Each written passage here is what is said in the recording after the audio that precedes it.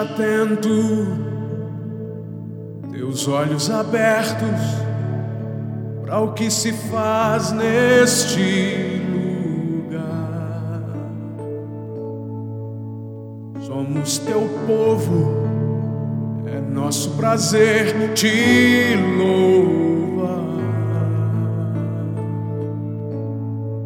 Poderia sair dos nossos lábios só um canto harmonioso, um som agradável, mas saia louvor e um santo louvor, pois somos ungidos, separados por ti, pois somos escolhidos. Somos teus filhos, separados para te adorar.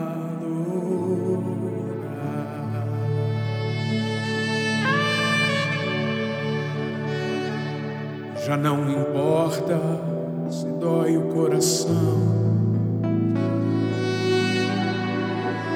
já não importa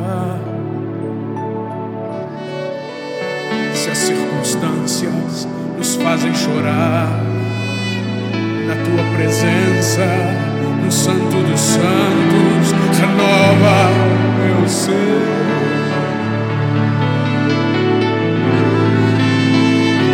Pois o teu Espírito habita aqui, derrama-se em nós, nos fortalece.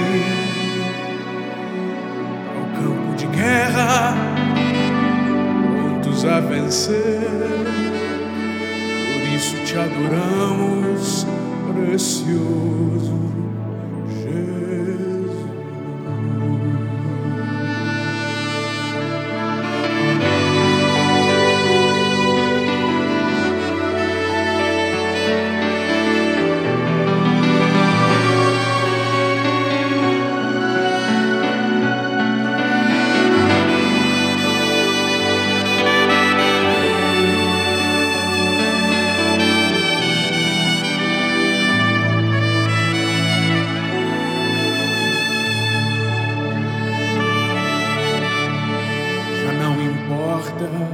Se dói o coração,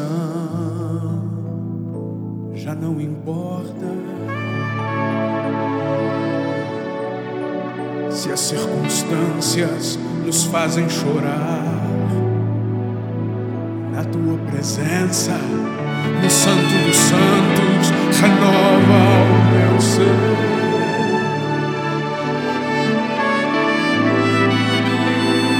Pois o teu Espírito habita aqui, derrama-se em nós e nos fortalece ao campo de guerra, prontos a vencer. Por isso te adoramos, precioso